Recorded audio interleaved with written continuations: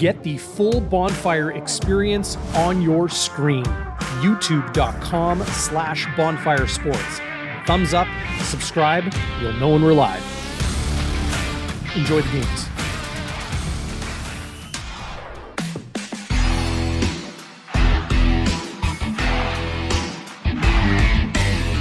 Winnipeg Blue Bombers are 4-2 on the season, and the question now, what is the state of this franchise? Two very concerning losses, a blowout at home to the BC Lions a few weeks ago, and then a late game dismantling at the hands of the Ottawa Redblacks by a rookie quarterback who pretty much put that young team on his back, Dustin Crum, and rode it to victory. They called it the Crumback. Can Winnipeg mount a comeback and turn their season around? Is this a bump in the road, a bad day at the office, if you will? Is this maybe Winnipeg showing some flaws? Or is it something deeper and more concerning for the state of the Winnipeg Blue Bombers franchise? Welcome inside Game Day Winnipeg on Bonfire Sports. Great to have you along with us. Chris Walby joins us as he always does. The man, the myth, the legend, the Hall of Famer. Bluto, what did you see in Ottawa as we now take that game with the context it brings the Winnipeg Blue Bombers season and look towards the winless Edmonton Elks coming to IG Field Thursday night? Well, I just think that the way that the Ottawa came back was one of those things where I couldn't believe it. I actually jumped up out of my chair when I was watching the game, and I was excited. I mean, not the fact that Ottawa did it, but the way they did it. I mean, and I think that the Barflies here on the comment was a great thing. I watched the game again. It was on about 2 a.m, and I watched it. The lack of tackling was horrible. Even on the last run, when Crum ran in for the 29-yard touchdown, there were two guys that could have hit him, and they just flashed by him. You got to try and get this guy down. I mean, it was, to me, there was the ultimate definition of quit. They just didn't have it, and I don't know why, because, they saw a week earlier he took a run, could have won the game for Ottawa. Hamilton tackled him at the 3-yard line. Mm-hmm. Hamilton wins. Bombers could have done that and held him to maybe a field goal, but you know what? He just ran through us. Made a nice move on Big Hill. Biggie kind of overran the play on the tying touchdown. Yeah. And then Jesse Briggs had a chance to get him and just kind of floated by. I was really disappointed with the tackling effort. I mean, I thought this guy, now, if I'm looking at Taylor Cornelius, who has only run 20 times this year, and he's been brain dead for a lot of his plays, if he sees something in that thing, they're going to look at it and say, you know what, maybe you got to start utilizing your legs and start running the football a little bit more and keep that defense honest. But did you see the difference in the pass protection? Ottawa's offensive line from the first half to the second half was night and day. They actually went with a double tight a lot of times, take away some of that pressure from the outside, because Willie he swam that one guard so fast. It was mind blowing when he got a sack. I just thought they played much better in the second half. I give them credit. I think Bobby Dice had those guys believing, and I think they actually started believing in himself when he started. The big play, obviously, the fumble with Brady, getting the ball punched out. Then the interception, obviously, by Dandridge, return for a touchdown. And you could see Mr. momentum going over from one bench to the other bench. To watch the coaches high-fiving each other, to watch Kahari Jones and Bobby Dice hugging each other on the sideline, as they're moving in to tie the game. It was a wonderful thing to see. It was beautiful football to me. I give Ottawa full credit. The Bombers had, they were up 25-9 or something like that with 3 minutes left. How do you lose a game like that? That's utter and complete collapse. So where is the level of concern right now? Important to remember some changes that the Winnipeg Blue Bombers have made from last week's loss in Ottawa to coming back home. This is their final game. It is a short week, but a final game before their first of 3 byes this season. Craig Smith, great to see you, Craig, watching live on Facebook. Craig says, watch the film, learn from it, on to the next game. Great to see everybody in the live chat, by the way. Thanks for joining us here on Bonfire. To Craig's point, the Blue Bombers, to Craig's point and to your point, Chris, about the tackling, The Blue Bombers learned from the tape, and they're making changes. It's important to know that Malik Clements, who is widely regarded as an emerging impact player in this league, now in his second year in Winnipeg and third year in the CFL, went down to injury during that game against Ottawa, and Jesse Briggs was the man to get the tap on the shoulder and go in there and try to fill in. Was it his most shining moment? Of course it was not. When Dustin Crum ran in for the touchdown late, he just, was not in the right position and was not keeping his eyes on one of the most dangerous things the Ottawa Redblacks had shown in that game, and that's the quarterback taking off and running. They're also making a change this week, Winnipeg, in putting Alden Darby as a backup, and Canadian Reda Cramdy, who has cut his teeth as a special teamer for the last number of years here in Winnipeg, he's going to start at the dime back spot. And to me, I think both of these moves are to get players in there that are strong tacklers, that are mentally sharp, and that aren't going to make the mistakes that cost Winnipeg so dearly last week. Yeah, I agree with you, DB, and all those points. I mean, obviously, I was a little surprised by Alden Darby. I knew they threw the ball on him a couple times, but I mean, to me, it was just like it was like the Red Sea just opening up, and he took off. I mean, he ran, he got 90 something yards or 100 yards rushing. In 2 games, he's almost a leading rusher. Well, he's a leading rusher for Ottawa, but he's got like 200 yards plus in 2 games. I just think what he does is incredible, but you got to get more pressure up top. Thomas and Walker, Ricky Walker, the 2 tackles, they've got to get some penetration. You really need to get some penetration up front, boys. You're getting a lot of pressure on the outside in Jefferson and Jeffcoat, but you must get some push from the middle. Now, they're only going 5 D linemen, which is very strange. 6. Usually they go 7. Yep. They like to rotate these guys. Yep. So obviously, you're probably going to see a little bit more Anthony Bennett and Cam Lawson, but they need to get push. You cannot let these guys sit back, especially this Cornelius kid. Listen, they keep going back to him, and I think they surprised a lot of the Edmonton media, too, when they saw that he was taking first-team reps again. Obviously, Chris Jones is left with, he can't go with his backup. He actually had an article on Trey Ford. He said he's just not playing well enough right now. He's got to earn a chance to start. And the backup, I'm not sure. What's his Doogie? What's his name? Daggy. Daggy? Okay, well, Daggy, Doggy, whatever. He's, he came in and I don't think he did much either. So they're going to ride Cornelius as far as they can. I mean, I can't believe he's got a $100,000 guaranteed contract next year, too, or something like in his contract. It's crazy, man. Why do you put that kind of money on a guy like that? But having that's said quarterbacks for you. Listen, the Edmonton has got a heck of a running back in Kevin Brown. He's a good running back. I watched it. He played well. Steven Dunbar, he can catch the football. You got Dylan Mitchell, who's going to have a breakout game sometime. Has no touchdowns. This guy was a leading receiver with them last year. They got a lot of rookies. Don't forget Kieran Moore. Yeah, I mean, it's just, you've got Maurice French. You've got Vincent Forbes. He's a second-year guy. They got Kyron Moore. I've been a big fan of Kyron even when he was with Saskatchewan. Mm-hmm. But they have got to run the ball, and they've got to get the ball out quick. Cornelius made that dumbass play where he rolled out, going to get sacked, and he pushes the ball up in his hand. It leads to an interception by the opposite team. It just demoralized. If I was on the sideline, I know as much as you're a team, you want to give the guy a smack in the helmet and go, "Hey, buddy, take the sack, throw the ball away." What are you doing? Putting it up in the air in bounds. Get it out. Throw the ball out. Take any kind of penalty. But don't do that. Don't force something like that. He's made these mistakes. I mean, Chris Walby doesn't pull punches. That play by Taylor Cornelius was the blunder of the week, no doubt about it. Sure. It's surprising to me, Chris. You mentioned Jared Daggy. I think he's shown enough to warrant more playing time. Yeah.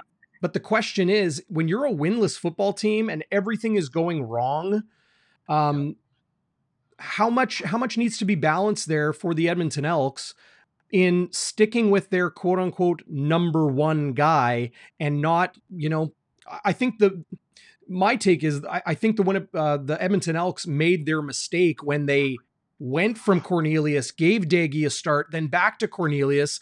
And now you've got a complete quarterback room in flux where these guys, how do you play consistent, confident football when your coach can make, the changes so quickly, like the drop of a hat, like Chris Jones?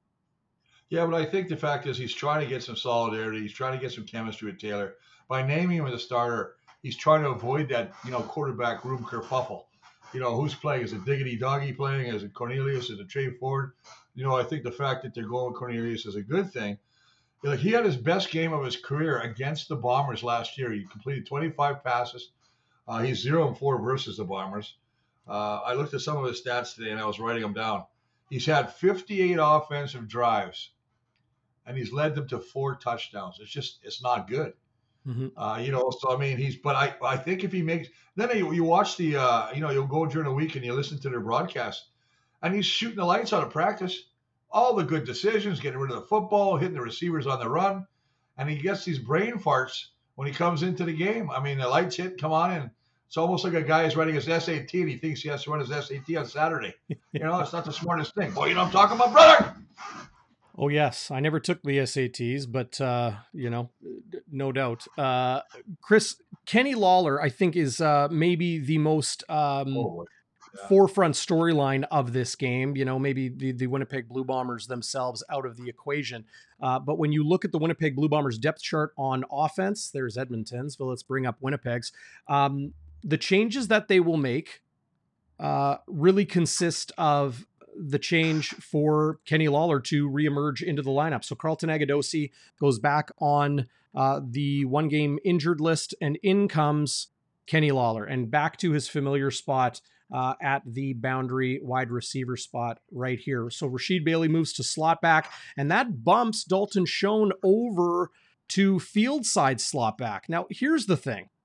These depth charts are going to show you one of the Winnipeg Blue Bombers receiver looks. They are going to move guys everywhere. We've seen Drew Wolodarski even move from that Z receiver spot back in. But what I noticed from this is that 2 of the best blocking receivers in the CFL, Nick Dembski and Rasheed Bailey, those are the inside slots. This run game, controlling the clock, keeping Edmonton's opportunities to be on offense, and just to limit turnovers for Winnipeg, I think is going to be of huge importance in a game where the crowd is going to be on the Blue Bombers side. And if they can control the football, that's just another thing that's going to be on their side, and not allow a team to remain within striking distance like Ottawa did, and Winnipeg lost. Yeah, well, they weren't even in striking distance. They shouldn't have been even in a game. It was a 2-score game at halftime. Yeah, I know, but they just looked horrible. You looked at they had 20 yards offense, and it was like the tale of two. It's Charles Dickens, A Tale of Two Cities. Two halves. You look at that, 20 yards offense in the first half, and they had 300 plus in the second half. I don't know who the offense coordinator, Kerry Jones, what he did with these guys to sit them down and say, okay, this is what we're going to start doing. Because they came out, and I could see Crum throwing the football, and he was hitting his receivers. Now, listen, I was not a guy that was really bone high on this Nate Bahar, but I got to tell you, this kid made some catches. That over-the-shoulder catch was just a thing of beauty, keeping his feet in bounds. Yeah. Especially on that last drive to tie, he threw 2 beautiful balls, right? So, I mean, Nate Bahar gets a 2-point conversion, and then it's anybody's game. And I don't care if you're a Bomber fan, if you're a Montreal Alouette fan, you're jumping off your chair. You're excited for Ottawa because this is a team that I think Bobby Dice can really start to build. And when you get confidence like that, and they have a guy now, Crum's the guy now, right? I mean, he went from nobody know him to a national hero. They got shirts about him now. It's crazy. I mean, sure. But that's the way it has to be. We're not awarding him to Shenley or the most outstanding player, but I'll say this. He basically carried that team. Can Cornelius do it for Edmonton? Maybe. But he has to do something. I mean, there's something in him that allowed that team, that Edmonton, he's the head coach and GM, and Chris Jones paid him this kind of money. There's something that they feel that he can develop into. Has he happened yet? No. He's got 3 touchdowns, 5 interceptions. They just got to get it going again. I mean, they've made another change in their offensive line with Brett Boyko coming in at right tackle now. And Foucault, I think, or Foucault, whatever, David, the 6'8" guy, at left guard was playing right tackle, and he was getting smoked. Oh, and taking I'm serious. penalties. Like there was a Taylor Finally, Cornelius passing yes, touchdown a couple weeks ago that the guy's a big Foucault's. horse. He's got terrible feet. Yeah. I mean, I was watching guys run around him. I mean, seriously. If you're a D lineman, you're lighting a cigarette, then you're rushing the quarterback. I mean, come on, buddy. So I think he's better at the inside position because he's a big horse, 6'8", 3+. So, I mean, I think that's his natural position. I don't think he's good at tackle.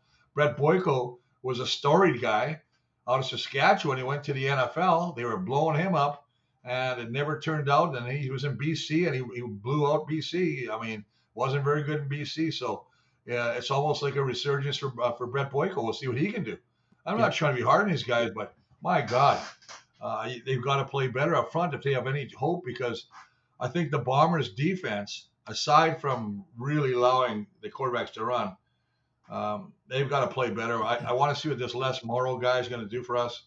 It's a big start for the import. I think, is he Japanese? From He's Japan? a global, yeah. Played in the NCAA, but is Japanese. I mean, they like him. He's very smart. He's a good hitter. And you hit it on the head when you said that earlier, DB. O'Shea, when I watched this press conference, said, we want guys that can tackle. We need sure-handed tackling. We cannot be doing the whiffs anymore. You can't just, so, yeah, go ahead. The changes the Blue Bombers made on defense are, as I mentioned off the top of the show, and good to see everybody from Winnipeg Sports Talk that joined us over here on Game Day Winnipeg and the Blue Bombers Elks pregame show, is that Redick Ramsey at the dime and Les Maruo at weak side linebacker. You mentioned Maruo and the sure tackling that he is. Great special teams player, so he can tackle and tackle at high speed. Redick Ramsey, also a special teamer and Canadian, starting at the dime over Alden Darby. Maybe not as good in pass coverage as the more athletic Alden Darby. But here's the thing, Chris. I put Redick Ramsey's image on the YouTube thumbnail this week for a reason. Redick Ramsey has an edge to him. He plays with a real physical edge. And I think that's something Winnipeg's defense has been missing a little bit. I'm not saying they've been playing soft, but to add a guy that plays hard-nosed football that will go smack somebody in the mouth, I think will be so important. I know it's the dime back spot. It's a linebacker, or it's not really a linebacker spot. It's more of a DB spot. But if Edmonton is indeed going to use their running back, Kevin Brown, a lot, use some, counter plays, misdirection, bubble screens, zone screens, that sort of thing, that dime backer spot is going to be in charge of and responsible for covering Kevin Brown in the short pass game and in the, kind of outside run game. So I think having Redick Ramsey there is a nice move for Winnipeg. But are the Winnipeg Blue Bombers missing a killer instinct with the way that they let that game slip between their fingers? I don't know about a killer instinct anymore, because I don't want to talk about that part. But I just want to hit another point about Redick Ramsey. He got to play. He started and played a game quite a bit against Saskatchewan.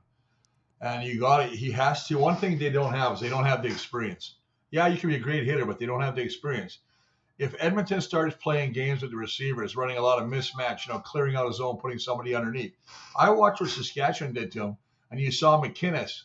He came in and went back outside, and Cramdy didn't even see him till the last second, got beat badly for a touchdown. That's the game within the game. You know what I mean? I mean, now you got guys like Les Morrow. Hey, I don't give it. The guy's a great tackler, but you still got to know your reads. Adam Bighill is going to have to be the huge general out there and make sure these guys know their assignments, know who they got. Because, listen, I'll say this. If Cornelius gets an edge and he starts throwing the football well, they've got receivers. I mean, Mitchell and Dunbar, these guys are good. I mean, Kyron Moore, we watched him in Saskatchewan. These guys can go flat out play. If they can get protection, and maybe they're going to do a little double tights. You never know. They got an extra lineman in there and Govek, but I just want to bring out the point that, yeah, it's great to have tacklers, and I'm glad they're making changes for change. But as long as they're assignment smart, knowing who they got, don't bite, don't look in the backfield. Because what they're going to do is they're going to flood one side, bring a guy underneath, floods one side, hit a guy in, hope you bite on it, get deep ball, and like you said on Kevin Brown, which is an excellent point by you, because, yes, if Kevin Brown fakes out and they might do an RPO run pass option. He goes out to the flat and then he hits it up. Those one of those patterns. One of those receivers or one of those DBs, either Morrow or Cramdy. Now, would I go against Morrow? Absolutely. I don't think Morrow's as fast as Cramdy. So, I mean, if I was looking at film, I might say, okay, let's get a matchup in Morrow. I don't know. I've never seen him flat out run. I don't know what his 40 is. I don't think it's a match for a Brown. I think a Brown's a lot faster. But, again, it's a game of matchups. That's why it's going to be fun to watch. I mean, I think there's some heat on Richie Hall. Not any way about saying the guys that we have 2 games now that I don't think that they were playing very smart. But offensively, which we'll talk about later, we weren't very good offensively either, especially in that second half. We were pretty ugly. Another point on the Blue Bombers defense is Brandon Alexander at safety. And John, who's watching live on YouTube. What's going on, John? Great to see you alongside everybody else here on the bonfire. Welcome in. Is Alexander hurt? Asks John.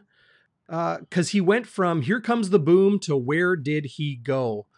Joining the live chat and great to see. Fire away, everybody. Let's get the conversation going. I don't know if you've noticed it. I've noticed it a little bit, Chris. Brandon Alexander, since the really, really hellacious knee injury 2 years ago that kept him out of half of last season as well, he just does not seem to be that same physical presence like he has been in years past. And I wonder if the knee injury is maybe a reason why he's not able to play with such reckless abandon as he has in years past. That's a great point. Sometimes players play to protect themselves a little bit, but usually when you're in a game, you're not worried about that. You're just basically trying to go out there and react. I don't think he's had the opportunity to do any big smackdowns, as they say in wrestling. But I do expect him to hit somebody hard that's coming across the middle, much like AKA Benny Thompson, who played years ago with us. He was a hitman. And I think that he has that reputation. But I agree with you, D. I mean, the fact is he hasn't been playing Brandon Alexander hit-in-the-mouth football. So that's something I'm still waiting to see. I want to see the resurgence of Mr. Alexander back there at that safety position. Some people asking about Teodric Hansen. Well, this is the really unfortunate news. So CFL teams manage the salary cap, they manage their practice roster and their active roster, and then they manage their injured lists. And for the Winnipeg Blue Bombers, I'm just going to pull it up here on the screen. The Blue Bombers injured list is as such. Winston Rose, he comes off the 6-game injured list where he started the season. We're in week 7, by the way, so 6 weeks have gone by. So Winston Rose and Kyrie Wilson each go to the 1-game injured list. So that's good news because they're closer to a return than farther away. Malik Clements, bad news, moves to the 6-game injured list. Shane Gauthier, well, he's still on the 6. He did not start the season there, so he's still got a couple weeks to go. Janarian Grant, same situation. Celestin Haba, that's a tough hit for a young player. He is on the 6-game injured list now. Got injured this past week. Desmond Lawrence, he was placed on the 6 a couple weeks ago. Mike Miller, he's about midway through his 6-game stint. But Teodric Hansen on the 6-game. He started the season on the 6-game. And this is where the news is not so great, Chris, because if a player is into week 7 on the 6-game injured list and they started the season on the 6, that means this is his second stint, his second time on the 6-game injured list. So he has another 6 weeks ahead of him. Where this comes into play with the salary cap is if a player's on the 6-game, their salary does not count against the salary cap. If you're on the 1-game, yeah, it does. So that's why you put a player on the 6. The issue with the second stint on the 6-game is that is where there is financial penalty to taking a player off early. You can only do it twice if they're on their second stint. So for Teodric Hansen, we're at a point right now where we know he makes more money than the rookie salary he made in the first couple years in the CFL. He's right around that $120,000 mark. This tells us that he is not close to a return because he's probably going to be another 6 games on injured list. So with Haba going on the 6, with Hansen needing another 6, and where Winnipeg's D line is kind of getting a little bit thin, especially at the edge where Haba and Hansen play, should Winnipeg be calling up some players. Maybe Sean Lemon. I don't know. That's a good point. They were talking about that the other day. That how is Sean Lemon not even in the league right now? I mean, they showed videos. He's posting videos on YouTube and Facebook about himself. Oh yeah, all these drills. He looks great. Is it a salary thing? I don't know, but I'm sure some teams could use him. I'm surprised. Basically, the guy that good, who still has that much wear on the tires, is not picked up by somebody. I mean, if somebody could use this guy, and it just seems like they're just holding him back. And for whatever reason, I mean, I don't know what he's like in the locker room. I don't know if it's a salary thing, but yeah, he's or one can of those he guys play that enough downs to be helpful? Like, it's great if you've got explosion and burst and good sack numbers, but can you play 40 snaps? Can you play a long series without needing to be subbed off? I think he could. I'll be honest with you. I watched him play last year when he was the Western Division All-Star and basically runner-up for defense, or was one of the categories for Defensive Player of the Year. I thought, you know what, this guy should be playing. He went to BC. It didn't fit in. I think BC, you understand what they were doing. They were going with the youth movement. Matt Betts and those guys are playing super football out there on their D-line, so I guess they can afford to go younger and cheaper. Or maybe it's one of those cases where they had so much money invested in the D line, they decided to cut some of it, just pare down what they have to pay. So that's one of the points. But yeah, it's interesting when you say that too. And I saw one of the comments here, and it's interesting, like I brought up too. We've only got 5 D line, or 6. I guess we're dressing 6 here. Yeah. Anthony Bennett has not got a lot of playing time. I expect him to get more now. Cam Lawson, he's doing pretty good when he gets in there. Lawson's a good player. They're going to have to rotate. Yeah. They're going to have to rotate. Listen, but you know what? They blitz the hell out of it.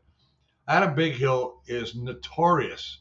If you watch the sack he got last week on Crum, he comes up late to the line of scrimmage. The 2 tackles take their guys. The center goes with a double team on the right-hand guy on the tackle, and he just runs straight up the middle and makes a tackle and makes a sack. Great play. That's the thing that Adam gives you. He's smart. He comes from the outside. He comes from the inside. But you remember that. If you're bringing a middle linebacker, you got to make sure those receivers are smart enough to see that. Mm-hmm. Because if he's coming up, somebody's going to be open. There's going to be an opening in the middle, right?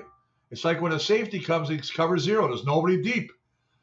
That's where experience takes place. That's where if quarterback sees that, you get a lot of deep throws and deep plays. So I'll be looking for the chess match. I'm going to look for it. It's going to be interesting.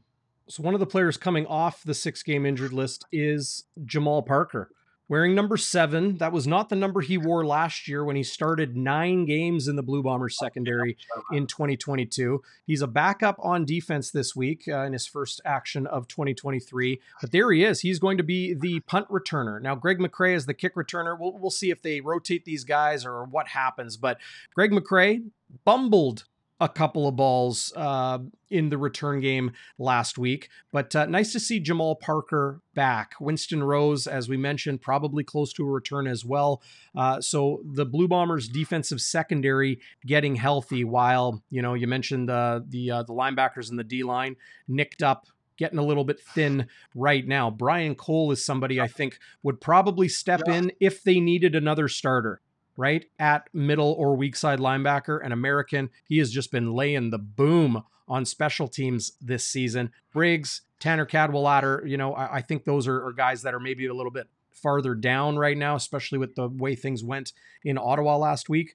But all things considered, it's very good news that Kyrie Wilson, coming back from a torn Achilles tendon last season, on the 1-game injured list after a full stint on the 6. Chris, do need to mention, before we forget, but how could we forget? Shannon's Irish Pub is the spot to be. 175 Carlton Street, underneath the streets of downtown Winnipeg. If you've never been, you got to go check them out. They're now open on Fridays for lunch. So if you feel like kicking off work early this week, after maybe not getting much sleep after the Blue Bombers game at IG Field on Thursday, they're open for lunch. You can get your weekend started early. 21 beers on tap, ice cold. They got your selection of cocktails, but on tap, they have your selection of local favorites as well. And as you see on the screen, Winnipeg Jets and Blue Bombers game day specials, home games and away games, and they're going to have the game up on the screen. Food specials, drink specials, and Chris, I say it every time. Their wings are off the charts, but their culinary choices go beyond the pub classics. They do those really well, but they've also got some adventurous stuff on there. They love telling me to tell people to have the wild boar and venison burger with smoked cheddar and blueberry compote. Believe me, it works. So tasty. Go check them out, shannonsirishpub.ca. Yeah, great for them. I really appreciate that. But I want to go back and hit one more thing. You talked about Brian Cole. Yep. I watched Brian Cole, and that man he's just a terminator on special teams. He's down there. He's one of the first guys, and he's throwing his body at these guys. He's a missile, right? Just I like the way the guy plays, and I know he's a DA. He's a designated American, so he can't start the game, but he can come in for 25 or 30 reps. So I'm this is my personal opinion what's going to happen. I think Les Morrow's going to start. You're going to go with him a little bit, but I got a feeling you're going to see Brian Cole at that linebacker spot. He's smart. He's tenacious. So I think they have a good opportunity to get both those guys in the game or playing reps with both of them, and that's going to help because they're going to have to make some good tackles. I mean, Brown, like I said before, Kevin Brown, the running back for Edmonton, he's a horse, man. He's averaging 5 yards a carry. He's only got carried about 57 times, so he's still pretty fresh. The problem is this offense hasn't been on the field very much. I mean, they're number 8 in rushing, they're number 8 in passing, they're number 9 in offensive plays. They've only run 51 plays. It's just not good. And the other thing that hurts Edmonton, penalties, stupid penalties. They're number 1 for taking the most defensive penalties. They just kill themselves. They shoot themselves in the foot. Not only is the offense giving the ball away, but the defense is letting people on offense continue drives. And you can't do that. It's incredibly confusing, too, because this was the most penalized team in the CFL when Jason Moss was the head coach. How long ago was that? And they're still new head coach, new GM, new everything, and they're still penalized so terribly. I don't know if that is a cause and effect of just not being a good football team. So the players maybe stretch a little bit, reach a little bit, take liberties where they shouldn't because they're trying to, stay competitive and get an advantage back on the opponent. You know it better than anybody, Chris. There's holding on every play in football. It's just the egregious ones that get called by the officials. But strange to see Edmonton so penalized when they are so bad. And that leads to another thing I wanted to bounce off of you. The line for betting, and if you want to throw a little sprinkle on it, sia.com/bonfire. Sign up there, and you get a nice tidy bonus as well once your initial deposit clears. 15.5 points. The Winnipeg Blue Bombers opened as favorites, and people are like, "That's a huge number," And I get it. The Bombers are a good team, but coming off a tough loss, they're only 4-2. It's not like they're kicking everyone's butt, but they are a very, very good team, and everyone knows that. Edmonton, winless, hapless. Bottom of the league in all statistical categories, pretty much. I think this betting line is genius by the odds makers because it is such a big number. You can't just say, oh yeah, Winnipeg's going to win at home, because 15.5, that's 2 scores plus. Yeah. So it's tough to do that. And a money line bet doesn't net you much either. Yeah, that's the thing. I looked at that too. And the funny thing is, and it's not really funny, I guess, but Edmonton's eventually going to beat somebody. We just hope it's not the Bombers. But eventually they're going to turn this around. I can't see them going winless for the year. I think they're going to win a football game. Listen, they played an exhibition season this year, and it was a tight game. And I understand exhibition is you're playing all new guys. Half the guys aren't even here anymore because you're playing different people. But it was a tight-fought game. There's just certain things I look at, and I jump out of me. Like if you look at the Edmonton Eskimos secondary, 4 of the 5 guys starting are first-year players. I mean, you look from you got Dwayne Thompson, first year out of Valdosta, Marlo Shaw, Franklin Jr., first year out of California, Berkeley, Darius Bratton, first year out of Virginia, Kai Gray, first year out of Lincoln UMV, The only guy's got experience, and he's only got 2 years, is the field side corner. Marcus Lewis is in his second year.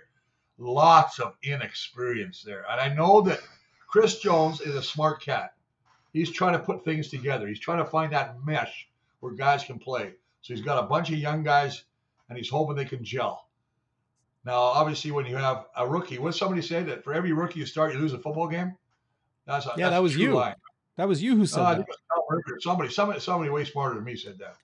But it's the truth. When you look at this, I was blown away. I mean, like, seriously, the starting middle linebacker, Tony Jones, first year out of Montreal.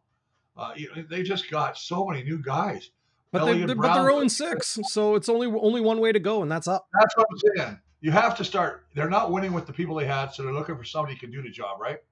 And when you're not winning, it is very nervous to be in that locker room. Do you know that? It's very nervous because you're thinking, if I screw up, you're not playing comfortable. You're playing with fear that you make a mistake, and you're starting to overthink things instead of react to things. And as a result, you're worried about making a mistake that gets you cut. And you have to eliminate that and play with confidence. Just take care of your own job. We always said, hey, you have one job, take care of it, and everybody else take care of their job. If you overcompensate for somebody else or try and cheat, that's when breakdowns happen. So, yeah, I just think that I know what Chris Jones is trying to do here. I know what he's trying to build here. But, boy, I tell you, when you got a lot of rookies there, you better make sure you got great communication back there, especially with your boy, Kevin and Kenny. Don't call me Kenny. Call me Kenny Lawler. I mean, even last year, in a shortened season, 12 games, he had 5 touchdowns. So, I mean, this guy, he's a deep threat. Deep threat. And I saw that sort of wax poetic here, but I saw the interview with whatchamacallit, Zach today, Zach Galaris, and he was saying that this is the best receiving crew he's ever had. You know what I mean? It's just unbelievable. You look at the talent they got here from Drew Waltersky, who leads the team with 4 touchdowns. I really like the guitar man. Being a big fan of him, I talk about him every week. Then you got Dalton Schoen, and I was listening to some broadcast. They were dumping on Schoen, and it was stupidity. He dropped the ball. He dropped the ball. Who doesn't? Yep. Oh my God! Do you think I ever missed a block? I missed a ton of blocks. Listen, it happens, man. Get off that. I know you're trying to create drama, but the guy went from the penthouse. Now there's talking like he's washed up, which is just stupidity. And then you got, so you got those guys. You got Nick Dembski, who's a big, The thing is, we haven't talked about, and I know you're going to talk about. Well, if you let me talk about something. Oh, sorry. Hey, what's that? Shut up. Okay. All right, sorry, DB. I'm putting it back in. Ooh. No, go ahead. What is it? I want to talk about one thing that really stuck out to me, and I know you're going to talk about it, and I'm going to let you run with it. Where was the run game last week?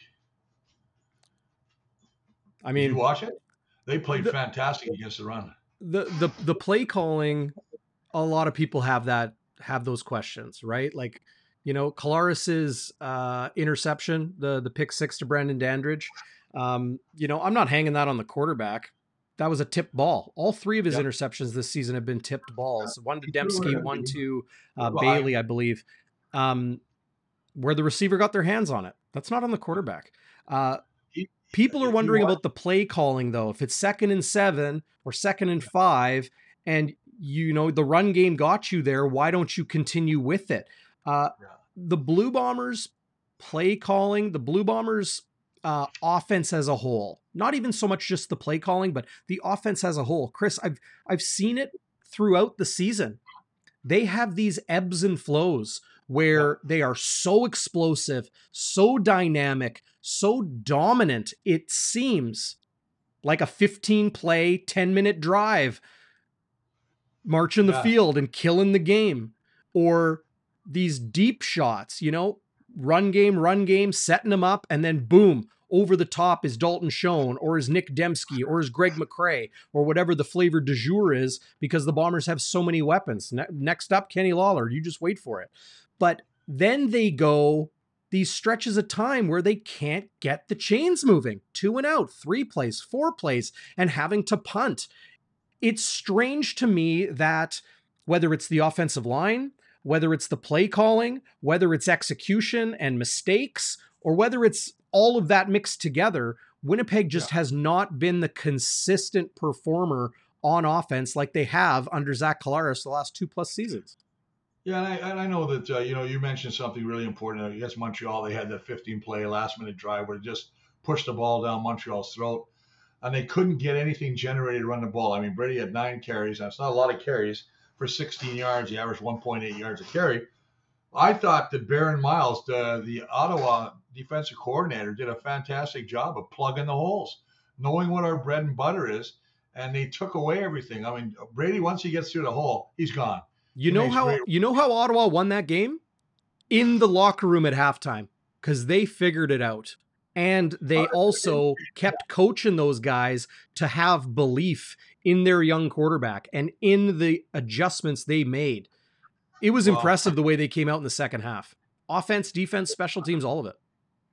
I'm looking at the kid that was a big factor for them, was Mike Wakefield, who got that sack against Zach in the overtime. Yep. Basically forced another great kick by Sergio, who's having a career year. It's just one of those things where, I've saw some people saying, why are you, handing the ball off when you're 2nd and 5? Throw the ball. You got these great receivers. They're moving the ball down. You hit Schoen for a couple big plays. So, but there's always question marks. When things don't go well, you're always going to put question marks on it. When things go well, you're always wondering. But I think it's better. And I've said this 100 times before. You learn more from a loss than you do from a win. Yep. You look at your mistakes and say, okay, this is so interesting. Okay, what did we do wrong here? What block did we miss? Was it, should we have done something different? And how many plays do you leave on the field? That's what you'll look at, right? I mean, that's what your coaches do. They break it out every time, player by player and play by play. So I think that, the Bombers are going to come out dominant. I think they're going to really try and establish that run game right off the bat against Edmonton. And it'll be up to see what the Edmonton guys can do in front there. I mean, AC Leonard's playing well. This Elliott Brown, they got Cody Ely in the middle. They've got some good defensive linemen. They're not a bad team. They just have so much inexperience in the back end. That's the only thing that scares me. When you got guys like I said, we talked about Kenny coming back, Rasheed Bailey, who I'm waiting, he's going to have a breakout game. You know that, eh? He's going to get in there. Yep. Peter D. There's a good question. Yeah. I want to get to that, but first things first. Rob Mahoney says, Bluto can talk. He's an even better commentator than he was a player, in my opinion. #legend. I'm with you, Rob. I've learned more about broadcasting from you, Chris Walby, than I have about football, and you've taught me a heck of a lot of football. Peter D., who's chiming in, watching live on Facebook, says, hey, Walby, what do you think of Jeff Gray's play this year? That is a good question. Chris, when it came to Pro Football Focus and grading out all of the different position groups through 5 weeks of the season, Pro Football Focus had a Blue Bombers offensive lineman at every single spot in their top 5, except for left guard. Chris Kolinkowski was the top-ranked center in the CFL. Bryant and Hardrick and Neufeld, kind of in the middle to the bottom of the top 5. Jeff Gray, not in the top 5. What do you see from the young Winnipegger at left guard? I think that he's getting better. I think he's not playing bad. I think he's one of these guys that's very intelligent, knows his offense, knows it in and out. Is he having some issues sometimes? Yeah, the guys are starting to figure him out a little bit. They're picking a shoulder on him when they're rushing. But he's physically an athlete, so I think he's going to, it's one of those things he's going to get better as a keeper. He's got a great offensive line coach. They're going to work with him. When you're in this group, I think it's probably one of the top lines still in the CFL. It's interesting that you mentioned Chris Kolinkowski, because I've really been impressed with him. But even him, he's had a couple of rough series against Ottawa last week too. And then you got Hardrick, who I think has been pretty good. You don't hear much about Stanley right now. I don't think Stanley's having a Stanley Bryant type year right now, but I still think they're doing an excellent job. But the question about Gray, I think Gray is a good football player who's only going to get better. And they know that. They know it. He's a tough guy. He's a big guy. Would he be happy with his play? I think he'd be happy, but if you asked him, could he play better? It's like anybody else. They're going to say, yeah, of course he can play better. A lot of people in the live chat asking about Bonfire midweek. Zach and I were not able to get our things to align. So there was no show yesterday, bye week this coming week. So unclear. Oh, that's right. Unclear. what out of we're here, going to do man. for the following week, but pregame and postgame every single game, no matter what, because I couldn't tear Chris Walby away from his camera and microphone and his need to be on YouTube on a weekly basis throughout the CFL season. Chris, do you want to get into your keys to the game? Yeah, I basically talked about them all already. I mean, basically, for offense, I think that you can't win any football game one-dimensionally. We always said that running game is always important. You can't just run the ball 9 times or 10 times as they did. They've got to get a 50-50 or a 60-40 match of run pass. I want to see Brady have a better game. I want to see him get the ball. I want to see better blocking from that O-line. And on defense, I think you got to keep Cornelius caged up. I think that he's going to watch that film and saw what Crum did from Ottawa, and I guarantee it. I'm a betting man that he's going to start taking off with that football. He's going to try and stretch that line. So I think if you keep him in, your hands keep him in, and allow your tackles to get some penetration, I think you'll have great success. And you force him to make some mistakes. And again, another thing with this guy, don't give him a pre-snap read. Move up slowly just before the ball is snapped. That causes all kind of havoc for the offense. And the special teams, hey, listen, anybody that thinks we don't miss Janarian Grant's crazy. I mean, if you look at, I really listen. I'm not a bad fan of my friend Greg McCrae. He's got great speed, but he doesn't have the knack. I watched him last week. He averaged 4.5 on punt returns and 15 yards on a punt on kickoffs. He doesn't have that elusiveness. I think maybe he's looking downfield as he's catching the ball, watching who's going to hit him. Where Janarian Grant is my definition of an old Walby Warrior. That son of a butt gun just hits that hole. And boy, if you miss one play, he's gone. You watched Mario Alford from Saskatchewan? Oof. 2 return touchdowns. Now, I want to ask you a question. Was that $1 million? I don't know. Because I know that Save on Food says you get 2 in one game. I never heard anything. I never heard anything either. Yeah, it's weird, eh? Good question. Well, you know where to shop. I want the $1 million. Yeah, no kidding. Well, and the Blue Bombers would pay $1 million to have Janarian Grant and a lot of the other injured players they have right now back in the lineup. Craig Smith, what's going on, Craig? Great to see you as always, our good friend. Walby's analysis is so good, says Craig. Used to see him at the Norwood Legion where I met my wife. Thursday nights were good there. MTS girls and a smiley face. What's going on with that? Where's the story, Chris? I can't talk about that, man. Listen, he's a great guy. And I want to say this. Ain't no sunshine when she's gone. Oh. I just want to give that because, and she's always gone too long. See, somebody asked me, can I sing a song? Well, yeah, I can, brother. There you go. See, you know where you can sing, Chris? At Shannon's Irish Pub. They got like karaoke. Let's do it, Irish. Like 3 nights a week they got karaoke. So head over there. We'll have a couple coldies. And take in some of the games. I think that would be just an outstanding idea. Don't you agree? You know what? It's interesting. Maybe next week because we have the bye. Mm-hmm. Maybe we go down there and watch a game. You know what I mean? Maybe Thursday night if they have a Thursday night game or something. Because Friday next week on Friday I got to go to the lake. I haven't been there. I got to cut the grass, but.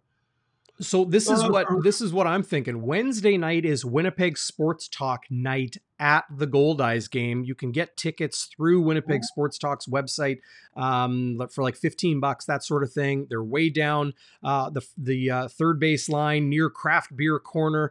That is going to be the destination on Wednesday at the Gold Eyes game at home. Maybe Shannon's after. We'll see. Could turn into an event. Nicest seats in the game. Nicest seats. You know what? When I can sit there, I used to go to the arena and I sit in those seats and my knees are basically hovering around the guy in front of me by his knees, by his ears. Mm-hmm. It just looks terrible. And I have to stand up because I just can't fit in these seats. They're not made for big guys, but I'll tell you this, the goal eyes. Oh, baby. Those seats, unbelievable. I could crash there, brother. Yeah. You better not, though. No, I better not. Just before we let you go, Chris, and to everybody out there, really appreciate you tuning in live here on Game Day Winnipeg. We're going to get the post-game show fired up following Thursday night's game between the Bombers and the Elks. So if you're at the Madhouse on Matheson or watching on TV, we will get it going live just a few minutes after the game. Chris, how do you see this game playing out? Give us a bit of a prediction of what you expect, where the Vegas odds makers feel it is a 15.5-point spread. The Elks winless this season. 7th game on tap. Winnipeg coming off a really, really tough late game collapse and a loss to sit at 4-2. Good news overall that they're back home for this game. Yeah, I think so. I think my big interest is going to be how long before Zach hits Lawler. I think that's going to be one of the biggest things. The crowd's going to go crazy. You know, if you watch Kenny, and Kenny said it's such an honor and a privilege to come out of that end zone, out of the locker. This is a man that's biting at the bit to get on that football field and prove that, you know, it was worth the wait. I'm excited for him. I know Zach, and I know Zach's probably, I bet you within the first couple of series, they go deep to him. I'm just telling you, that's how I feel. Yeah. I also want to say something else to you, buddy, while you're on here. Happy birthday to your buddy, Zach. I know it was his birthday. God bless you, brother. You know what? If I was around, I'd buy you a beer, but I'm never around you. But happy birthday. It was really nice to see you, that you had a day. I wished him happy birthday online, so that's cool. Yeah. Yeah. No, Zach Schnitzer, the fan fuel of Bonfire Sports. No question about that. Happy birthday and belated as always. But you know, Chris, just as we wrap things up here, do you remember a time in your career where the team you played on, there was belief in the room, there was expectations outside of the room for your team to perform, for your team to vie for a Grey Cup championship, and you hit that point in the season where there's a little bit of doubt creeping in because losses are harder to forget than wins are to remember? I think 88 when we won the Grey Cup. We went into the playoffs on a bit of a losing streak. Then we played at Hamilton in 88 and beat them up pretty good at home. But yeah, we lost a couple of games at the end of the season. I think about 87 when we thought we were going to win. We set kind of all kind of offensive records with Tommy Clements. And, you know, we had such a great team with Willard Reeves and all these guys. By the way, I should say this. Tomorrow I'll be at the game. Me, Stan Mickelwas, Willard Reeves, and John Osterhaus in the Alumni Alley. So come down and say hi. All right. So 84, you win the Grey Cup. 85, 86, and then 87, you guys were riding pretty high. What got in the way that season? Oh, you know what? It's peaking. You know, it's one of the things we should have won that 87. I think we lost in the final at home to Toronto, if I'm not mistaken. Can't remember who we lost to, but it was just a horrible loss. I remember we lost in another game another year we lost to Baltimore, and we should have won. We fumbled the ball, but we didn't fumble. The ball was dead on the ground, but back then he didn't have replays or challenges, and we lost the game to Baltimore 13-12. That's another game that bothers me. I remember the losing games more than I remember the winning games sometimes. Like I said, yeah. That's crazy, man. But yeah, you know what? 16 years is a lot of good football, a lot of great friends, and you know, a lot of tears, a lot of laughs. I wouldn't trade it for the world. My fingers like to go back because I mean I could probably get some straight fingers. Maybe play, piano again. Right now, or you'd be a guitar player like your sons. Like your sons can play. If I could play half like the guitar man, Drew Wolotarski, I'd be happy. I just want one Western song just so I can, you know, go by the campfire and bullshit people and go, hey, look at me, and I could get a twang on like Dunnigan. I told you about Dunnigan. I knew we were going to win any football game that Matt Dunnigan was in if he came in and he had a draw. Because he always walks. If you ever know Matt, he's bow-legged like a mother. Like he was born on an ostrich, right? His legs are all bent and shit. And he come in and he'll go, hey, we're up, boy. He got the accent. I said, we're going to win. If he comes in, he doesn't say nothing, and he doesn't have an accent, oh, shit, we're in for a rough one, this one. That's the truth. Matt Dunnigan, God bless you, brother. Do you think, you got to love Matty. He's one of my favorite people, both on the panel and just in person as well. Huge personality in him and unique one too. But if you think back to those years, Chris, where you were on a very, very good Winnipeg Blue Bombers team, and the years you won and the years that something got in the way and you went home early, what is like the advice or the perspective you would share with the fans out there that are wondering if this Blue Bombers team with the way the roster is constructed, the age of certain position groups and individuals, and the window that is open right now, but is not going to be open forever. What do you share with them about your experience on those teams winning and not winning Grey Cups? Listen, I've played against Mike O'Shea many years. He's smart. I think he's second leading tackler in the history of CFL. He coaches just like Cal Murphy coached.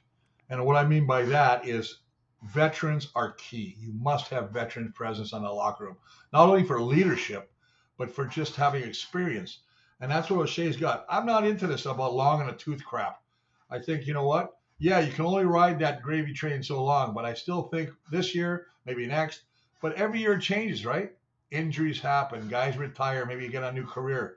But I'll say this, I think that the team they got right now, especially with the addition of Lawler and getting these healthy guys back like Kyrie Wilson and, Winston Rose and this is a team to me, if they play smart, disciplined football, they're still a team to beat. But I'm looking forward to the BC. The next home game is BC. Mm-hmm.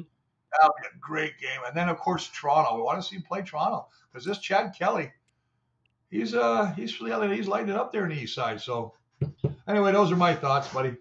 I agree with you. I really enjoyed watching Chad Kelly this year. I would look out, if you're a team facing the Toronto Argonauts on any given Thursday or Friday night. But you're right, Chris. The Elks and Bombers get it going Thursday night, post-game show as we always do here on Bonfire Sports.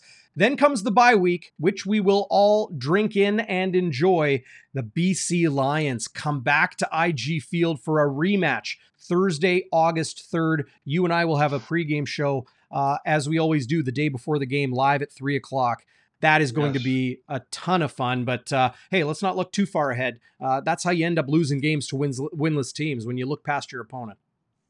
That's right. I think it'll be a great game. I think Edmonton, I know a lot of people. I'm really happy the game's on Thursday. I think the fact that Edmonton is an 0-6 team, I think if this game was on a Friday or Saturday, the crowd wouldn't be that good. But the fact it is a Thursday, I think we should have a great crowd. I know they're calling for a whiteout. The Bombers are going to wear their white jerseys, which usually they wear on the road. They're going to wear them at home, so they want to have a whiteout. They're kind of taking a page off the Jets. Yeah, having a whiteout there. So hopefully it's the only page they take, though. Yeah, I know they're good. I mean, I'm okay with that, man. But anyway, I just want to say, God bless you guys. Hey, DB, have a good. I'll see. Are you going to the game? Oh, I'll be there. Oh, yes. Okay, I'll see you at the game. Yeah. I heard they're hey, and everybody else out there, whether you're going to the game or not, however you're taking it in, go hit thumbs up right now on the video. And if you're watching afterwards, hit the comments section below. And if you're listening on the podcast, thanks for subscribing. Go leave a review in your podcast app. We'd appreciate that a lot. But go hit the thumbs up right now, everybody. I can see you there. I see that you haven't yet. Go hit that thumbs up, or else I'll send Chris Walby after you. Right on, brother. Have a great weekend, Chris. We'll see you at the game. Hey, that's you too, buddy. I haven't had a cold one yet, and I wasn't going to have a cold one today. But now, after getting jacked up talking to you, I might have to crack a cold one. Indulge, my friend. Enjoy. So thanks, Stevie. Thanks, man. I was trying to make it a couple days, but I can't. So, okay. All right, we'll talk to you later, guys. Go Blues. See you at the game.